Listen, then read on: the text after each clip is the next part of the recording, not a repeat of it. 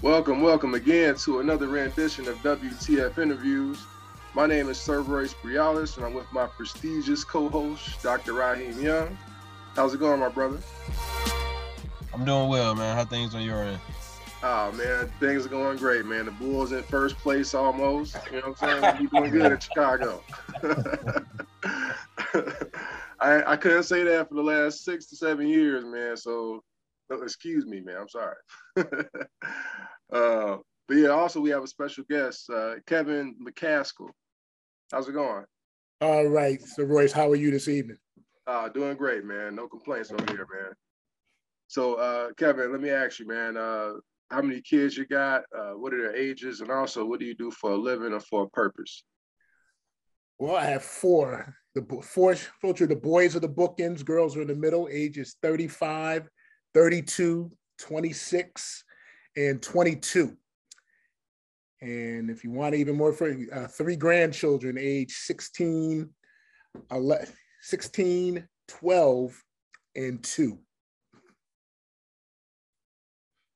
And I'm the assistant superintendent in the Office of Secondary Schools for the Boston Public Schools. I've been in education for 34 years in three of the largest urban districts here in New England, Boston, Springfield, Mass, and Hartford, Connecticut. And education is a passion. And it's really something that I hold dear to my heart. And I've been very blessed and very fortunate to be in this field for again, over 34 years, really doing my best to provide access and opportunity for all students, but primarily for our young men and women of color. Oh, that's cool. Can you talk about how working with students helps you as a father? I tell you, when you look, it's been a catharsis at times, and I think for a real positive reason, because I was a young father. I was a young father, age 22, and grew up without one. So when you're growing out without, how do you learn how to be a father without having that example and that role model going forward? But understanding that, you have to be responsible for any child that you bring into this world. That is your responsibility. And understanding what it is that they need and where you have to be. And I'll get to the gist of the answer in a moment. But I think I've gotten so much better from the first child to the last one. And it's because of the relationships, you build with students inside, especially when you see those students who are without fathers or positive male role models in their lives outside of the school realm. And at times you are filling that void. And even though they're not your biological child, you feel a connection to them because, again, you're looking at that long-term situation with them. If they don't have, again, growing up in the way that I did and really having to make mistakes because of no one to really guide that path or really someone that you could really lean on from a male perspective, and just filling that temporary void really has said, what do I have to do as a father on a daily basis so my children always feel that there is no void? There may be disagreements in the house, but they know that they have someone who will always provide for them, will always be in a position to support them, will always be there in their worst of times and in the greatest of times, will always be a presence. And we'll at times have to provide that discipline at times, but that discipline is out of love. It's never out of hate. It's not just out of just out and out, I should say, like my grandmother, meanness. It's just, we don't want you making these mistakes because I love you so much that these are the things. Because I grew up, my mother and my grandmother were old school.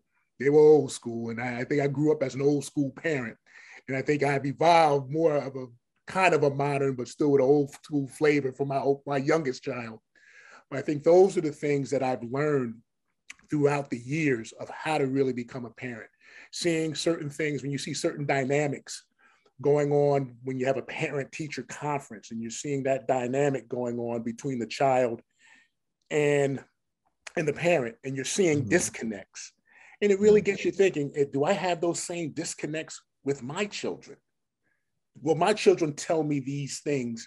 And if not, why is that? So it really made me become much more, in years, the flow of years, I've become much more introspective. Whereas in the beginning, no, it was, follow rule. It was zero sum. You're going to follow these rules and this is how it's going to be. As opposed to my last one, sitting down and really explaining things and going through and doing a lot better measure of listening. Because I can tell you early on as a parent, I took my mother and my grandmother, no, we ain't listening. We're going to react to what you're doing and then just keep it moving. Yeah. So speak to just that. Like when you first became a dad, you said you made a lot of mistakes. So what kind of mistakes were you making? It was really to the point of just, we're overbearing. You don't want them to make the mistakes that you've made. So it's very just strict disciplinarian. You got a specific time you go to bed. When you get up, if something happened and you talk back, something might happen to you. That old school, something's gonna happen to you. And when you went to school, and even though I was in education when my oldest, when he started, I was a middle school teacher at the time, and he was starting, I took again my family's persona. If that school calls me, you did something, as opposed to saying, no, it probably did, but hear them out. I wasn't hearing anything out. The school doesn't call me just for foolishness. You did something, there's a consequence for it. So it's really one of those zero-sum things. If I get a call, this is going to happen to you. And my son, when you look at him and when we talk now, he's, I was living in fear. And I said, yeah, children shouldn't live in fear like that. And it's not that he was abused or anything, because trust me, he had a pretty decent life. But it's something in which you were just so grounded that you want him to follow this narrow path so that he didn't look left or right, that you had this path set for him so that he wouldn't be, tripped up by the obstacles of society, that he had a mother and he had a father and they were together, and that we will not make these, and that you will not be mistaken. It's almost like you had to be perfect. And, when I look back on it, I says, we are imperfect beings, but we expect our children to follow these perfect measures. Yeah. And so I really had to get on. And I think as more children came on board and the deeper I've got into education, especially as an administrator, and really, again, as I indicated earlier, really being more introspective in my thinking, you really think, it's not that there are obviously measures in life. There are just things that we have to follow. We have to conform to certain things. But things shouldn't be so stringent that your children are almost fearful to do anything. Because in life, as you both, gentlemen know, at times, we have to take risk, and not unhealthy risk or risk that, really jeopardize our safety, but really those attempts to go out into the world to do more than what we think we can do. That may be leaving home, knowing that you have everything you need to be successful on your own.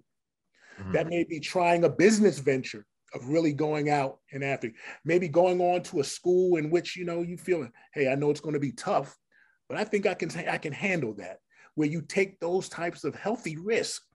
And sometimes we kind of suppress that when we make things so stringent in a child's life. And I think, I think that might've been my youngest son. And again, I think as he started to get older and he got involved in a lot of other things, such as, athletics and outside activities, those are measures to really, to really flourish and do some great things. But I think from, really stepping out and being the man that I know he could be, that might've been a stifling time of his life early on, and probably had an effect on him, even up until today. Mm. So Kevin, I know that you were saying like you and your dad really didn't have a relationship. Did your mother like proactively try to put you around men to be like a positive influence for you? She really did. Yeah, and she really did. I mean, it's as strict as it was. She gave me it was something that was very unique. When you hear the buzz on that street light, you better be coming home. You better be in that house. But I was allowed to play sports. I was allowed to go out as long as, I met her criteria. And, being very active in athletics and being able to stay after school to to be involved in certain activities, sending me to camp in the summer to really, just to open up my world a bit. But always having men in the neighborhood growing up in the city of Patterson, there were always men and those men that she trusted, saying, the guy, it was the bus driver down the street, or the man who was a plumber down there who would see you on the street playing, and just say, well, you get to know him because he takes up a trade and, and he makes good money, but he goes to work every day. And these were the men who would talk to you every single day. And, and I think as a young man, I can share with you, I needed more, I needed more. I needed that body that was literally a 24-hour monitor. Yeah. And because as you both know, Black boys need men. They need men in their lives when they hit the pre-adolescent into adolescence.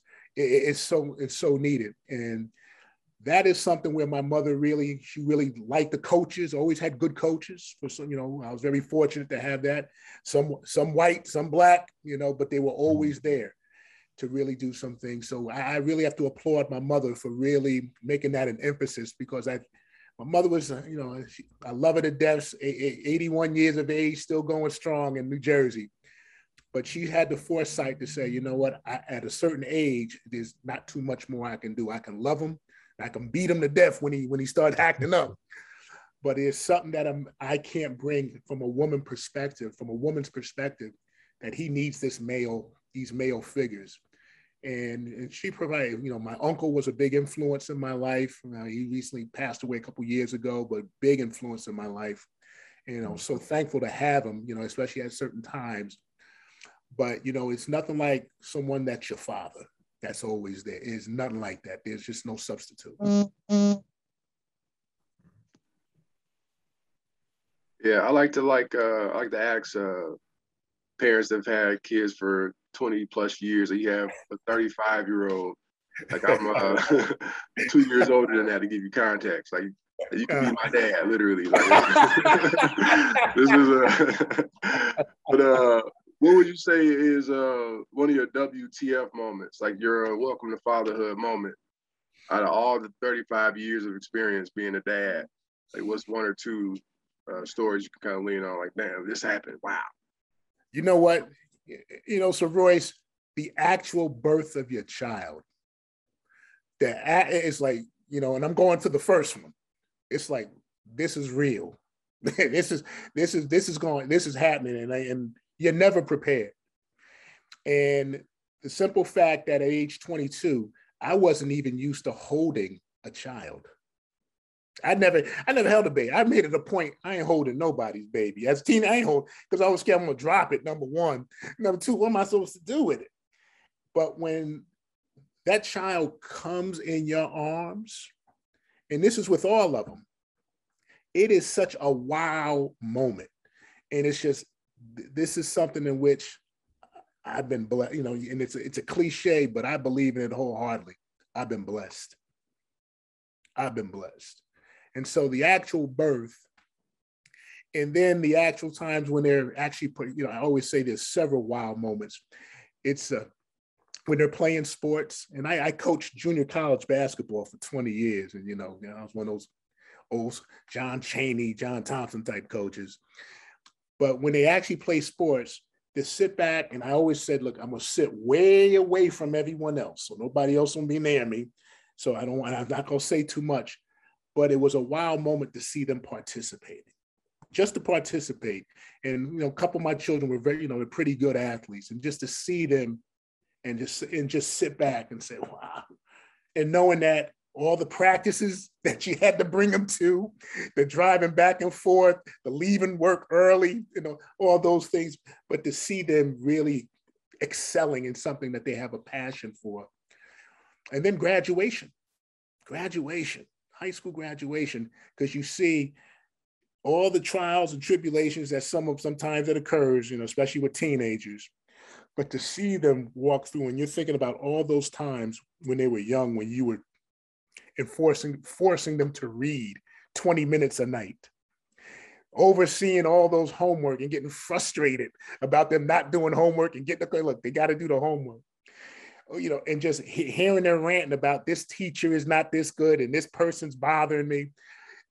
And then, but to see them walking across that stage and knowing what their post-secondary opportunities that exist for them going forward, it makes you sit back and go through the recesses of your mind of all these things over like a 17 and 18-year-old period. And it just comes, and if you're out, you're going to experience it, trust me. And those are wild moments. And then I've had 3 that have graduated from college.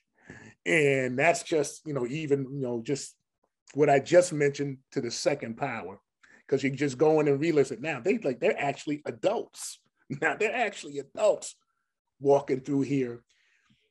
And then to hear them talk as adults and talk about issues. I'm saying this is the same person that I couldn't even get to eat vegetables and arguing about vegetables, for 25 minutes. And here they are talking about societal things, talking about, how things work in their particular field, in their particular fields, and how, my daughter actually moved to Las Vegas, and so, wow, 32 years old, and she worked for the casino in Springfield, and now they asked her to come to the home office in Vegas, and say, wow, this same person that struggled through school, but yet can talk this lingo to the point where she's in the upper echelon of management. So it's a great thing to see that growth. And those are just, so Royce, I'll keep going for 2 hours with this, but it's just something where you just see the evolution of your child. And, for me, my children going forward. And it's just been, like I said, I can probably rip off 5 more, but I know we have a limited amount of time. Yeah, you got grandchildren too, man. So man, but see, the beauty part about grandchildren, hey, you can go home to your parents. You go home to your parents. After I've had enough, you go home now. Right. So let's stay on this trip down memory lane. Can you talk about how, I guess, your first thought when you got the news, the 22-year-old Kevin, when you got the news that you were going to be a dad? How was that for you? It was like that pause that I just had. That's what it was. It was that type of pause. And, you don't want to go to the point, is it mine? I said, no, I was too smart for that. You're too smart for that. But it was just like, what am I going to do? Internally, what am I going to do? And it was just something in which the next thing is telling my mother this, telling my mother. And, she was really good about it, but I think it's really just making me understand, like, wow, what does this mean? Because that means your life changes. Yeah. That means there's no more going to the club, when you want to go. There's no more just going out of it's just none of that. And at the time, I know I wasn't making a great deal of money. And now, as everyone knows, I mean, babies aren't cheap. And so how do we really start doing? So working a few jobs, while coaching, before I was in the private industry, before I got into teaching, but how do I make ends meet? And that was something that was constantly on your mind, just wanting to do everything right, where I never wanted to have my child have the excuse that they were never provided for. That's something that was really heavy, that stayed heavy with me, is that if it's something as simple as a jacket, I don't care what it is, we're gonna get those jackets. If it's something, they're always gonna have food on the table. Heat's never gonna be turned off. Gas never gonna be turned off. And then what are those things I have to do to prepare them to do things that I was allowed to do? Again, play sports, participate in clubs and organizations. What's the best? So you really had to start. And then when it came to what school they're going to go to. And so all this is going on like 2 days after being told you're going to be a dad. So all these thoughts are going through your mind. So I think I had to grow up. I had to grow up really fast. Okay. So, what do you know of your dad? I know he worked in the post office for quite a while. I mean, about 30 something plus years. And I saw him I might have saw him from the time I was born, obviously when I could recognize him, to the time that I left Patterson. I mean, if I saw him maybe 10 to 15 times, and always, I mean, just nice enough man, nice enough guy. And you know, my kids used to ask, do you dislike your dad? And I was like, do you hate him? Do you have scorn? And then the answer is always no. I mean, you know, because we never had the opportunity to talk through this. And I wish I had the opportunity to talk, you know, as an adult, to really, you know, what was your thinking about the time, you know, when I was ages 2 to 16, 2 to 18, you know, why weren't you there? And then you show up at one of my last college basketball games after I hadn't seen you in 5 or 6 years. You show up for a game, and then I don't see you again for 7 more years. And so I really wanted to understand that, but it was never from a place of blaming him or hate. And I'll share this with you too. I mean, he had 3 other kids that I've never met. I mean, I've got 2 brothers and a sister that I have never met. And so it's this intrigue, and that, you know, I couldn't tell you if my father was dead or alive. I couldn't tell you that. Mm.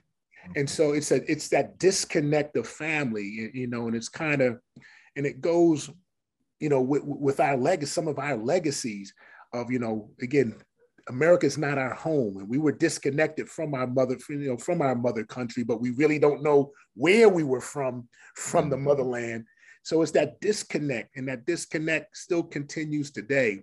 But again, that was something in which, you know, again, I go back to that, what I said earlier about my children never, ever not knowing, one, who their father is, but number 2, that they will always be provided for, regardless of the situations that may occur with me and their mothers and the such.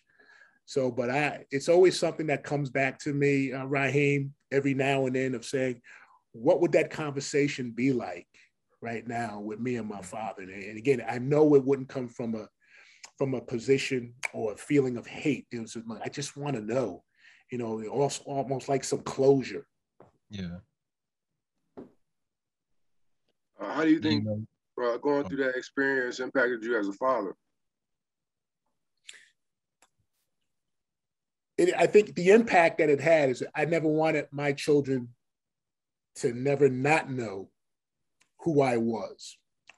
And what I mean by that there was a presence of the presence of their father it was just all over the place. Sometimes I was overbearing with them too, but that I cared about them. I loved them. I showed that love.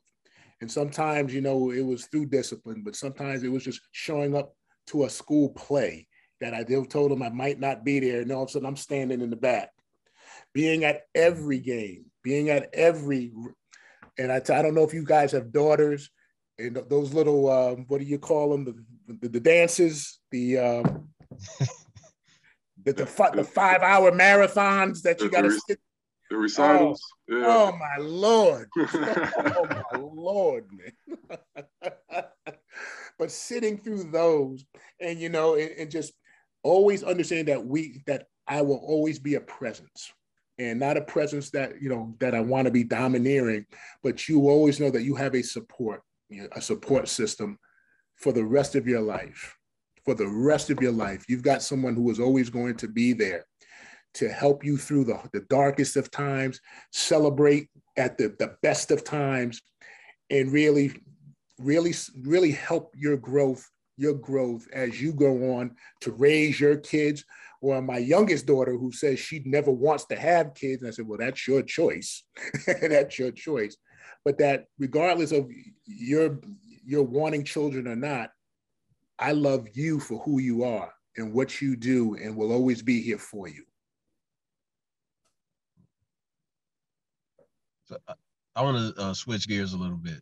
Mm-hmm. I know you say you grew up, you was an athlete, right? And you played basketball. So who was the best player you've ever played against and played with? The best player I think I played one of the best players I ever played against. Now, like I said, I'm going on 60 years of age, fellas. You're making me go back into the time warps of things. I think from a basketball perspective, there's a player by the name of Gary Springer. Gary Springer played for Iona. He was an All-American for Iona. And there was a tryout, a European for Europe, to go over to Europe to play. And you'd see this guy on TV, and next thing you know, playing. And I played with him. And I said, Lord knows I couldn't play against this man. But he was really, he was a hell of a player. He was a dynamite player. And I think one of the top players that I've ever played against, and I don't know, again, his name is Champ Godbolt. Champ played for Holy Cross. He started at the University of Maine, but he ended up at Holy Cross, and he was just phenomenal. He played overseas until his late 40s. This cat was just, he's from Springfield. Unbelievable. His name was Champ Godbolt? Champ Godbolt. That's the best basketball name ever, I think. Champ Godbolt, man.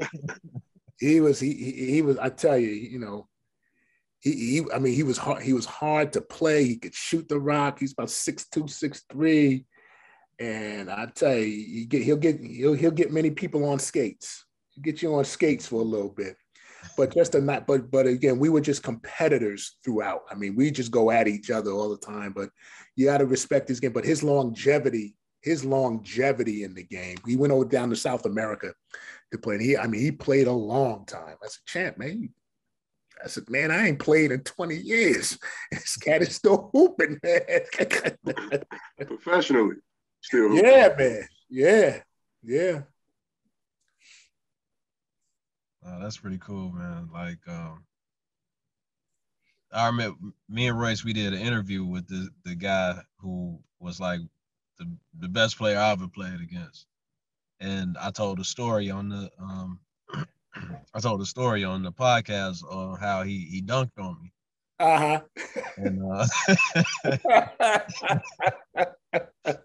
And he made it seem like it wasn't, it wasn't nothing. It was just a thing. Like he dunked on people all the time. Yeah, like that was just par for the course. Yeah. I don't know. So I always, that's find it interesting to ask people like who, if they're an athlete, who was the best player you ever played against, and like just having the memories. Yeah, man, it's been several dudes, and I tell you, I'll go back. I remember the first time I got dunked on in college, and it's one of those things I used to like. I was one of those guys who like to, hunt people down and block your shot on the board. Like you thought you had a layup, and I just pin it on the glass on the backboard. I thought that was just the funniest thing. So I just thought, because I used to do it in high school. You do it in high school. So I got to college, a freshman in college. I played Division II. And one of this guy, and I still know it, the guy's name to the Steve Parham from Springfield College, from New York. Brother from New York, about 6'6". Now at the time, I think I was about 6'2". He got a steal, probably a little bit less than half court. So he's dribbling down. Man, I have to have that perfect angle. Man, when I went up and when I saw his elbow going over my hand. you know it was trouble. He's still going up. So Roy, he's still going up today. He's like, he didn't come down yet. He's still on going up. And then he just looked, and I think he looked at me and said, "Freshman." Welcome to college. Welcome to college basketball. Made me think. I said, I can't wait till I start dunking on it. Sure enough, I thank Steve for all the times that I got the opportunity not to return the favor on him, but on other people. That feels good too. Yeah. What's your proudest dad moment, like watching your sons, compete?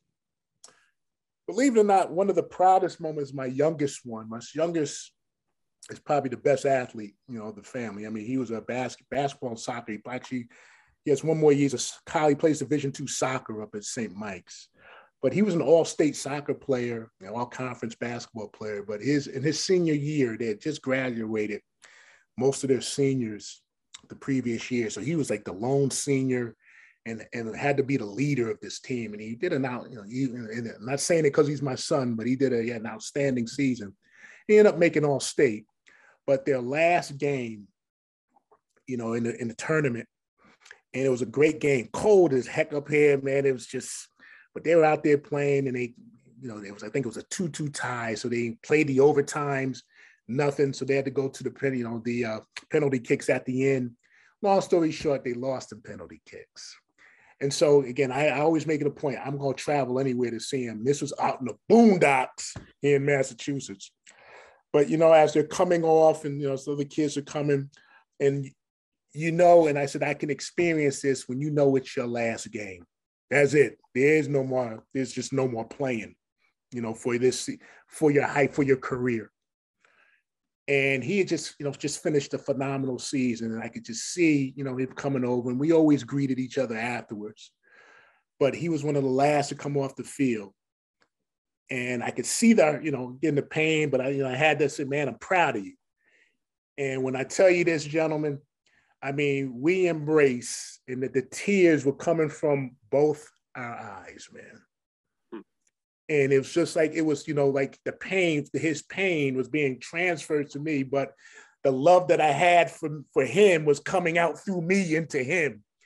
And it seemed like an eternity that we were out there, because I was just so proud that he left it all out there and did his best, and really was a role model for his teammates for the entire season, and even into, this final game, this final match going forward. And I was never so proud of him. And I think the emotion just got to both of us. But I just recall that, because someone said, well, that's kind of, I said, no, but if you understand the bond that you have with your children, it's almost, I can't even put it into correct words. I would be doing it an injustice. But that was of seeing the body of work that he had all year, and what he had to really fight through and really command, quote unquote, his team, because it was his team that year, and to get that far and to come up short. But I was proud the way he handled himself throughout. And, I think that's something, and I shared with him, when he went on to play in college, I says, no matter what you do, I'll never forget that moment, because that moment was special in time, because it was through defeat. It was through a defeat that you had a really shining moment, man, that you just became a person, man. You became a person that cared about something. It was much greater. It was much greater than just losing the game. And there's something meant something to you. And I said, I hope you get that feeling with your children. And so that's something that was really a proud moment. And then to see the accolades that were thrust upon him, after the end of the season, I mean, it was just tremendous. Yeah, that's awesome. Yeah, so speak to your daughters a little bit. So I have a daughter myself, Dr. Young. He has two. So how old are they? How old are they? My baby girl is 4. Okay. She's going on 40 though. So mine are 16 and 9. So you're at the age, and they have one coming to the age. But I tell you, the girls and the boys say, you don't do nothing to the, I do. It was double standard. Now they got discipline too, but nowhere near the boys. Nowhere near the boys. And with the girls, it was always, my biggest fear was always boys. I knew how I was growing up, and I said, oh boy. And I made it a point when not too many boys visited the house. And if they did, they were made very uncomfortable, that they wouldn't want to make a second trip to the house. But they were, they were the questioners. The boys usually was, look, if I say something, I don't want to hear nothing else. And the girls, well, why? Well, why? And then, I think that was a piece, because they knew that there was a soft spot for them. But they were much smarter than the boys. I always say that. They were just much more smarter than the boys, and not just academically, because I think they were about equal with how they performed. But they knew how to play parents. They knew how to do that. But I also knew that there was a special way that being a male, being a father, and there are certain things that I had to lose of being uncomfortable, especially when girls start hitting puberty. I had to lose some of that. And I know with the oldest one, it was kind of hard. So go talk to your mother about that. That's not me. But really coming when they, with those things, when their first cycle comes, understand that, I can buy you tampons. Don't sit there and wait and then have something occur. But really having those types of conversations in which they weren't awkward, again, at first they were extremely awkward. And then with the youngest one, when our youngest daughter, it became almost like second nature. But really understanding who they were especially being females of color, understanding who they were and really putting them in a position that you can be whatever you want to be. I don't care who says what, but your father says you can be whoever you want to be. And those are things in which we really wanted, as both parents want to instill in them that it was possible. My oldest one really had a difficult time in school, had some real difficult times really adjusting, but, came out a superstar in post-secondary. And you really have to and I think we didn't spend enough time understanding those things. It's like, why can't you just get it right? As opposed to, well, tell me what's wrong. Tell us what's wrong and let's work through it. And I think that really helped out with the younger one and saying, well, talk to us. We were more open. And it goes back to always learning from previous mistakes. One of the parents I had many years ago had the greatest line. I asked him if I could steal that line. I said, because I'm gonna use it for the rest of my life. It was a problem with his son. And he says, I keep coming to school for the same situation. He says, man, you keep tripping over the same log. And I said, all right, man, I'm gonna use that forever. And so from a parent, fast forward as a parent, I never wanted to trip over the same log.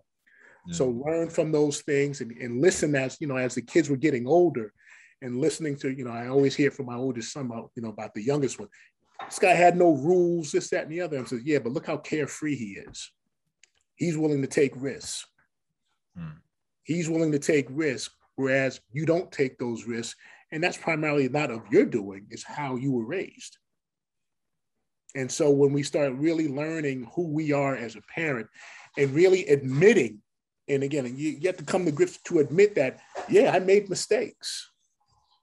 And I got better, and I shared this with others. I got better with each child. I got better. Yeah. And at 60, I know I ain't having no more. Yeah, that's it. But even with the grandchildren, with the first grandchild, you get better as each one comes along. So but with the girls, it was just that uniqueness of getting over that awkward one, being raised by women and always being around a lot of women. And that was something in which, when you asked me about school, who did I have problems with? Women teachers, because I was always around them and they're always telling me something to do. Now, I'd never talked back to my mother or my grandmother, but boy, when I went to school, that was a different story. But I think I had to lose that and the awkward of really just telling them how I felt. I had to grow into that. And I think the girls taught me invaluable lessons about that, about those aspects of my life, of how I had to mature in certain ways, how I had to grow, not only as a father, but as a male, had to grow into that role. I know you just, you spoke on like what your daughters taught you about yourself, what your children taught you about yourself. What has your relationship with your wife taught you about yourself? It's the same evolution. And I'll share, again, I've been married three times. Mm-hmm. And each time, again, growing, getting better. At 22, with my friend, I just wasn't ready. And you do things out of obligation because it's the right thing to do, but what you feel is the right thing to do causes other problems, then it's not the right thing to do. and just really being truly committed to it. And I think with each time I've been, like, my current wife is outstanding. I wish I had met her 20 something years ago. I wish I'd met her 20 years ago, but you grow to be a more accepting, more loving, more open-minded individuals. And you learn to accept people for who they are and not what you want them to be. Yeah. And I think I had to, again, grow into that. And, you know, with the second marriage, it was much better than my first. But I think that's when I got more to the career. The career started getting in the way because I was growing as an educator, where I was an administrator. And, you know, you start sniffing yourself a little bit, and you start getting some headlines and all these other pieces. But you start really moving away from those things that keep you rooted. And so we were growing apart. And my second wife's probably one of my best friends. And again, it's something where you can leave because, you know, it's not, can't say that for the first one, but my current one, but those two situations have led me to my, again, I always say this is it for me, and I ain't getting married again either. But to the point where you learn how to truly love someone for who they are. You grow with that it is unconditional. And it's to the point where you're thinking of things to really make folks not just be happy, but boy, they got joy. Getting people around you to have joy, your significant other to have joyous moments all the time. Just doing things that may not be an occasion and you just buy flowers, or an occasion where you just go out for dinner and those things, and just sitting down for an evening. And the best place to be is right in front of the TV with the one that you love.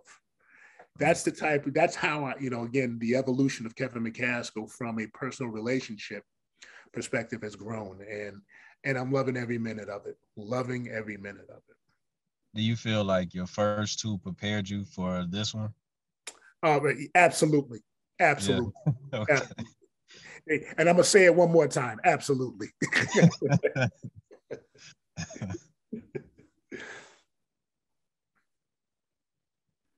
Yeah, so we're getting close to time. So I have one last question. Maybe Dr. Young has one too, but this has been a great interview, Kevin. I appreciate this, man. This has been awesome. It's been an honor. It's truly an honor, gentlemen. Thank you. Yeah, so the question I want to ask you, really already asked it, and you gave me a real good answer. The question was, Kevin, what does fatherhood mean to you? And you said fatherhood means a lot of things. A provider, caregiver, role model, listener, sacrificer, giver of time, supporter, empathizer, unconditional love, and a host of other things. Fatherhood is one of the greatest gifts known to mankind. Wow. Can you, you pretty much been speaking on a lot of those things throughout this whole time, but can you elaborate on that a little bit more for us? There's no, to me, there's just nothing else. Being a father is just such a, and again, being a man of God, it's just a blessing. And I want to repeat it. It's just a blessing that not everyone has this opportunity, and not everyone has these opportunities to get it right. And for only God knows, He gave me this opportunity with the kids that He has given me.